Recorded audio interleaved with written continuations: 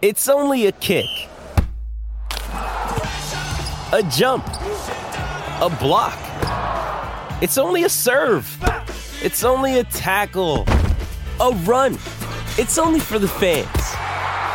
After all, it's only pressure. You got this. Adidas.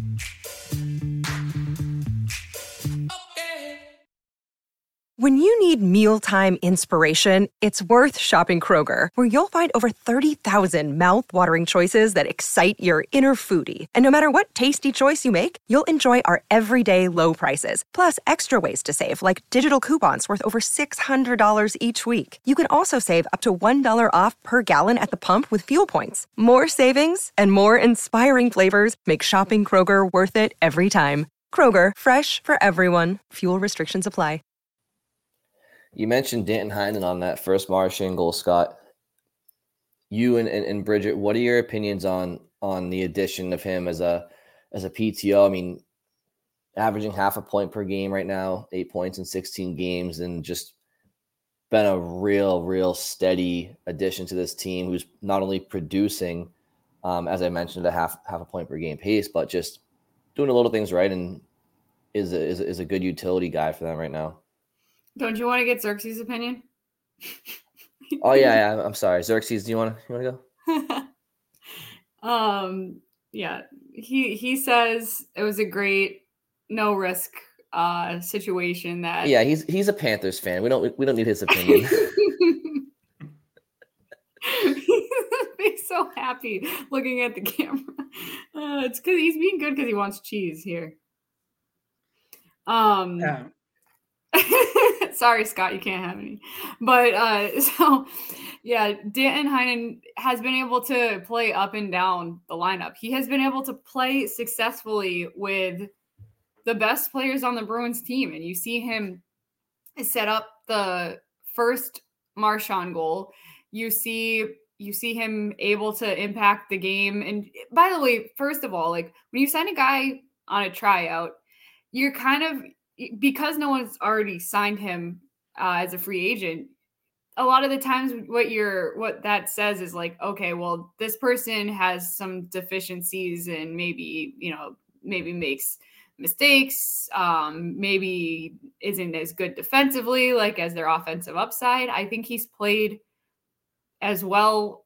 Like he's for sure exceeded expectations, but also he's not a liability. Sometimes when you add a guy that's like, we're taking a flyer on him, there's some sort of liability. I don't feel like he is. When he's out there, he's making moves, he's making plays, he's doing little things too behind the play, and that just helped the team. And Montgomery is probably thinking like, I told you so. This is a player that I knew from coaching him in college was, had the skill set and could really impact the team. And I assume he had a role in Sweeney's eventual decision to sign him. So he's making that decision look really smart.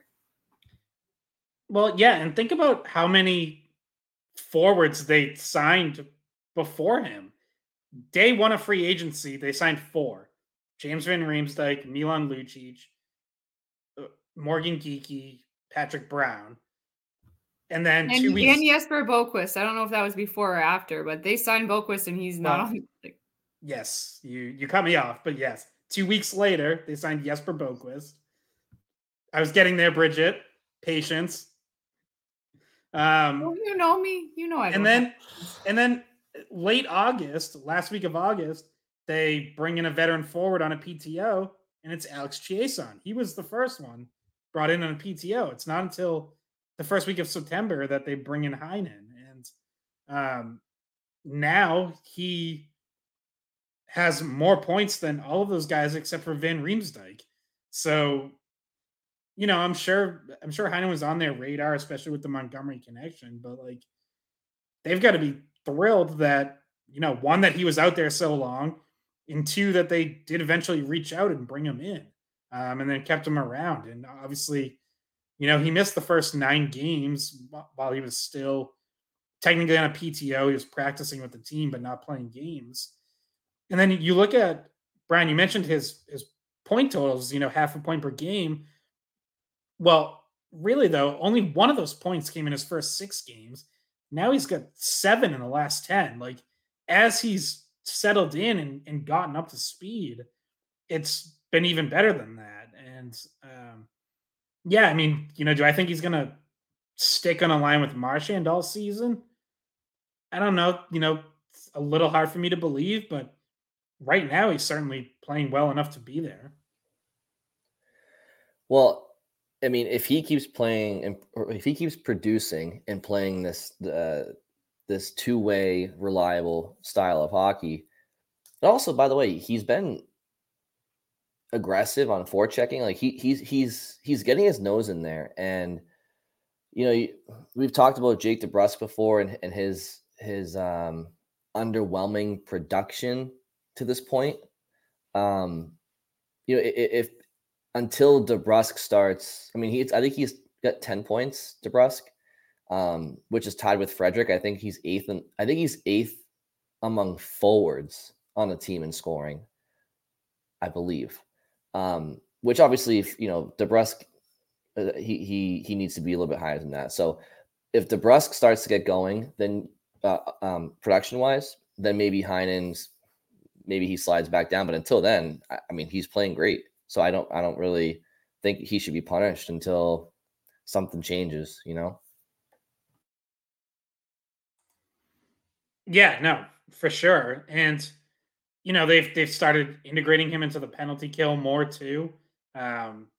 He kind of sort of like replaced Trent Frederick there. Frederick started the year getting some shorthanded ice time, and it has since shifted to Heinen, who is kind of part of like the third grouping with usually Johnny Beecher. When Beecher was at Saturday, it was Jacob Lauko.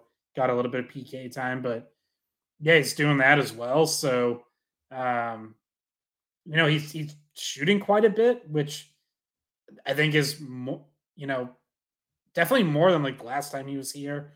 I asked Marchand about him after Thursday's game, after the win over the Sharks, and he talked about how like since he was last here, he notices that Heinen like is stronger and plays a stronger game. And Bridget and I talked a little bit about this, but Montgomery I think it was on Wednesday, mentioned that like they track 50-50 battles internally and said Heinen's winning them at 64% rate. And that kind of lines up with what you see. Like Brian, you mentioned it, like he's helping to win battles. He's been good on the forecheck, good on the walls, and it's he's always been pretty responsible defensively. So yeah, and to illustrate that point about the defense, I meant to mention this earlier. Montgomery literally played him as a defenseman when in the game that McAvoy got a 5-minute major and Grizzly got hurt and they were down to 4 defensemen. In overtime, he played Heinen as one of the defensemen in like a trio with 2 other Bruins. I forget who the forwards were, but he was even in the post-game press conference, he said, I played Heinen on defense in college when he had to, and he that's how much he trusts him defensively, like that he can play literally any role on the team, including in what was a very desperate situation down your top defensive pair, putting him on defense. Yeah, so he's been great, and just another cog in the wheel of this Bruins offense so far this year, just kind of doing it by committee, obviously led by David Pastrnak and his 36 points in 24 games. So it's, by the way, one last note there, but so Connor Ryan tweeted out during the game that with that assist on Marchand's first goal, Heinen now has more 5-on-5 points this season than Tyler Bertuzzi. And I added on to that so does James Van Riemsdyk. So, the bargain bin shopping that Sweeney did, has worked out pretty well so far. I think maybe Toronto, at least in a few cases. I think maybe Toronto would rather have had James Van Riemsdyk. I think that if Tyler Bertuzzi was in Boston, he would be having a much better season. There's something off in Toronto. There clearly kind of always has been. They're a team that they score, they produce, they get the wins in the regular season. They finally broke through after 20 years of not winning a playoff series last year, defeated Tampa. But Hey, it's Kaylee Cuoco for Priceline. Ready to go to your happy place for a happy price? Well, why didn't you say so? Just download the Priceline app right now and save up to 60% on hotels. So whether it's Cousin Kevin's Kazoo Concert in Kansas City, go Kevin, or Becky's Bachelorette Bash in Bermuda, you never have to miss a trip ever again. So download the Priceline app today. Your savings are waiting. Go to your happy place for a happy price. Go to your happy price, Priceline. There's something in the water there where players go there to fail, honestly. And, there was a video going around after the Bruins game of the lack of back checking by William Nylander and John Tavares on the overtime goal. And it's like, Marchand and Pastrnak literally, they had all the time in the world. Aside from Morgan Riley, it was, if that was the Bruins that allowed that overtime goal, and there's a video of your captain of Marchand just literally not moving his feet, and Nylander just looking for, I don't know what the hell he was doing. My point is, he might have been looking for a penalty call. I kind of feel like he was looking around.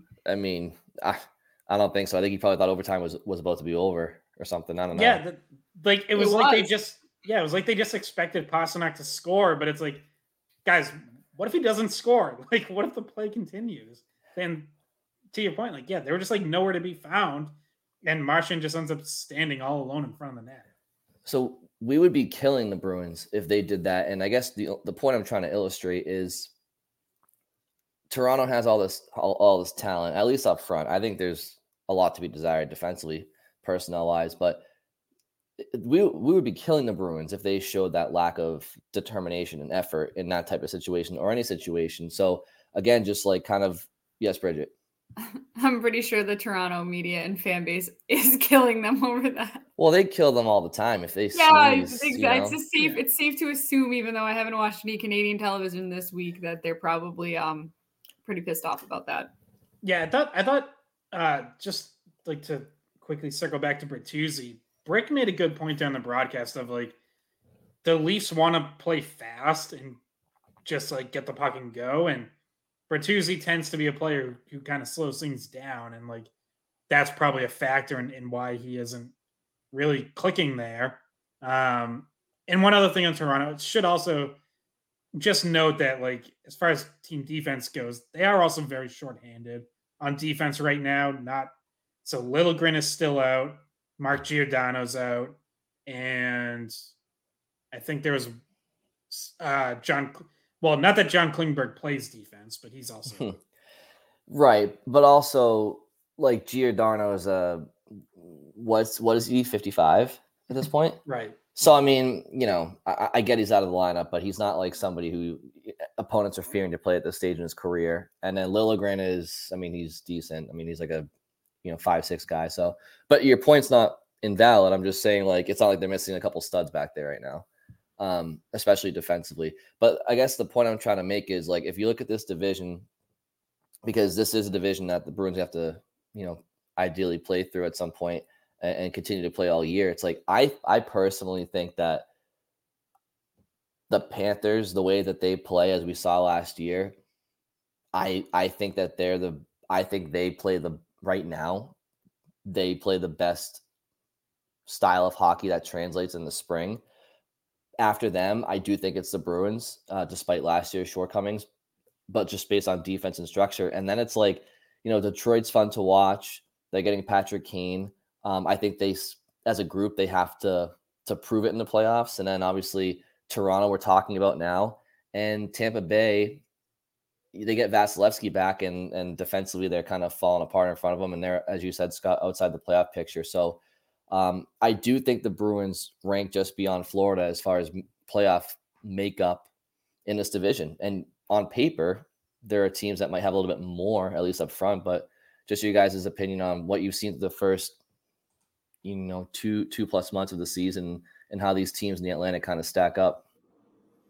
Yeah, I agree with you that Florida, until anyone proves otherwise, like they're the biggest competition. And yeah, just based on last spring, you'd have to say, a little better built for playoff hockey, regardless of where they finish. If they're second or third behind the Bruins, like I don't think it's a slam dunk. Like, oh, the Bruins are the better team, they should clearly be favored or anything like that. Like, no, like I underestimated the Panthers last year, as you guys will remember going into the playoffs. Not going to make that mistake again. Tampa, man, Tampa could be in trouble. I know this is skewed a bit because they just lost 8-1 to Dallas, which in and of itself is concerning enough. But I mean, they're -10 on the year. They're exactly 500, 10 in terms of points, like 10, 10, and 5. So actually, they've lost, whether in regulation or overtime shootout, they've lost 15 of the 25 games they've played. Toronto has only won 5 games in regulation out of 22. Like, that's kind of crazy to me. Because they're so skilled, they've won a lot of the overtime and shootout games that they've had. By the way, their only shootout loss was to the Bruins, and one of their 2 overtime losses now to the Bruins. I kind of feel like Detroit might be the third best team right now, and I have my doubts about whether that holds up for the entire year. But right now, like that's a team that got off to a really hot start, had a little bit of a dip, and has recovered since and continued to play really well. So, I think like you wondered if that hot start, does it go away like the first time they hit a dip and then they really come back to the pack? And that hasn't really happened. Like they've bounced back and are now winning again pretty consistently.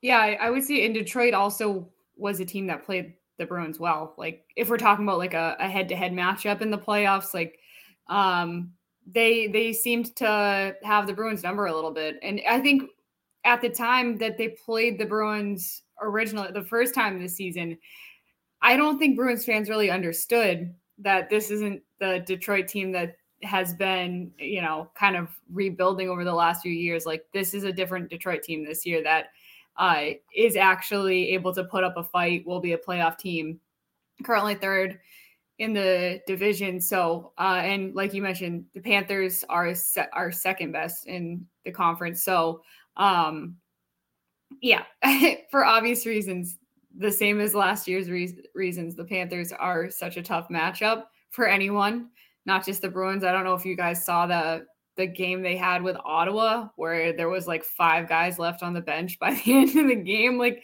it is a team that has guys that will mix it up, stick up for their teammates. Like they're a team that's built stronger than the Bruins in terms of, obviously we don't think Lucci's coming back. So they have personnel that's different than what the Bruins have. And they were able to use that to their advantage last year. And there's no reason to think they couldn't do it again. Well, you guys mentioned Brad Marchand, and when he's playing well, like in the past, he's dragged the Bruins into the fight every game. The Panthers drag their opponents into the fight every game. Like whether their opponents want to just chalk it up to a, regular 1 of 82 game, the Panthers don't let them. Like when you're playing against Matthew Tkachuk and, Sam Bennett and Ryan Lombard and, Nick Cousins and all these ball busters over there, like, and then they have a couple other guys that they brought in this year too that like to mix it up. They love to play that way. I think it helps get them engaged in the game. And honestly, I would love to see that if I'm a Panthers fan, I would love to see that. I think every team could maybe take some lessons. I think if you do that every game over 82, might add up, might be a little taxing, but in general, I do like the way that they play as a team. Yeah, and it works for like even forget like being hard on the forecheck and with within the run of play being physical, but even like the after whistle stuff seems to work for them. Like I remember, that's the playoff series against the Bruins. When the Bruins are up 3-1, that's when like, Kachuk's going at Olmark, and like I thought at the time, just like straight up acting like a clown, and like I was like, this seems like really desperate. Like you're going after the goalie, and he's like, taking jabs at everyone after every whistle, and yet like which team had a spark after that? Like it was the Panthers. So as silly as I might have thought it was, it seemed to work, and like he would do that a few other times throughout the playoffs as well when they as they went on their run. So yeah, he obviously sets the tone and they respond to it.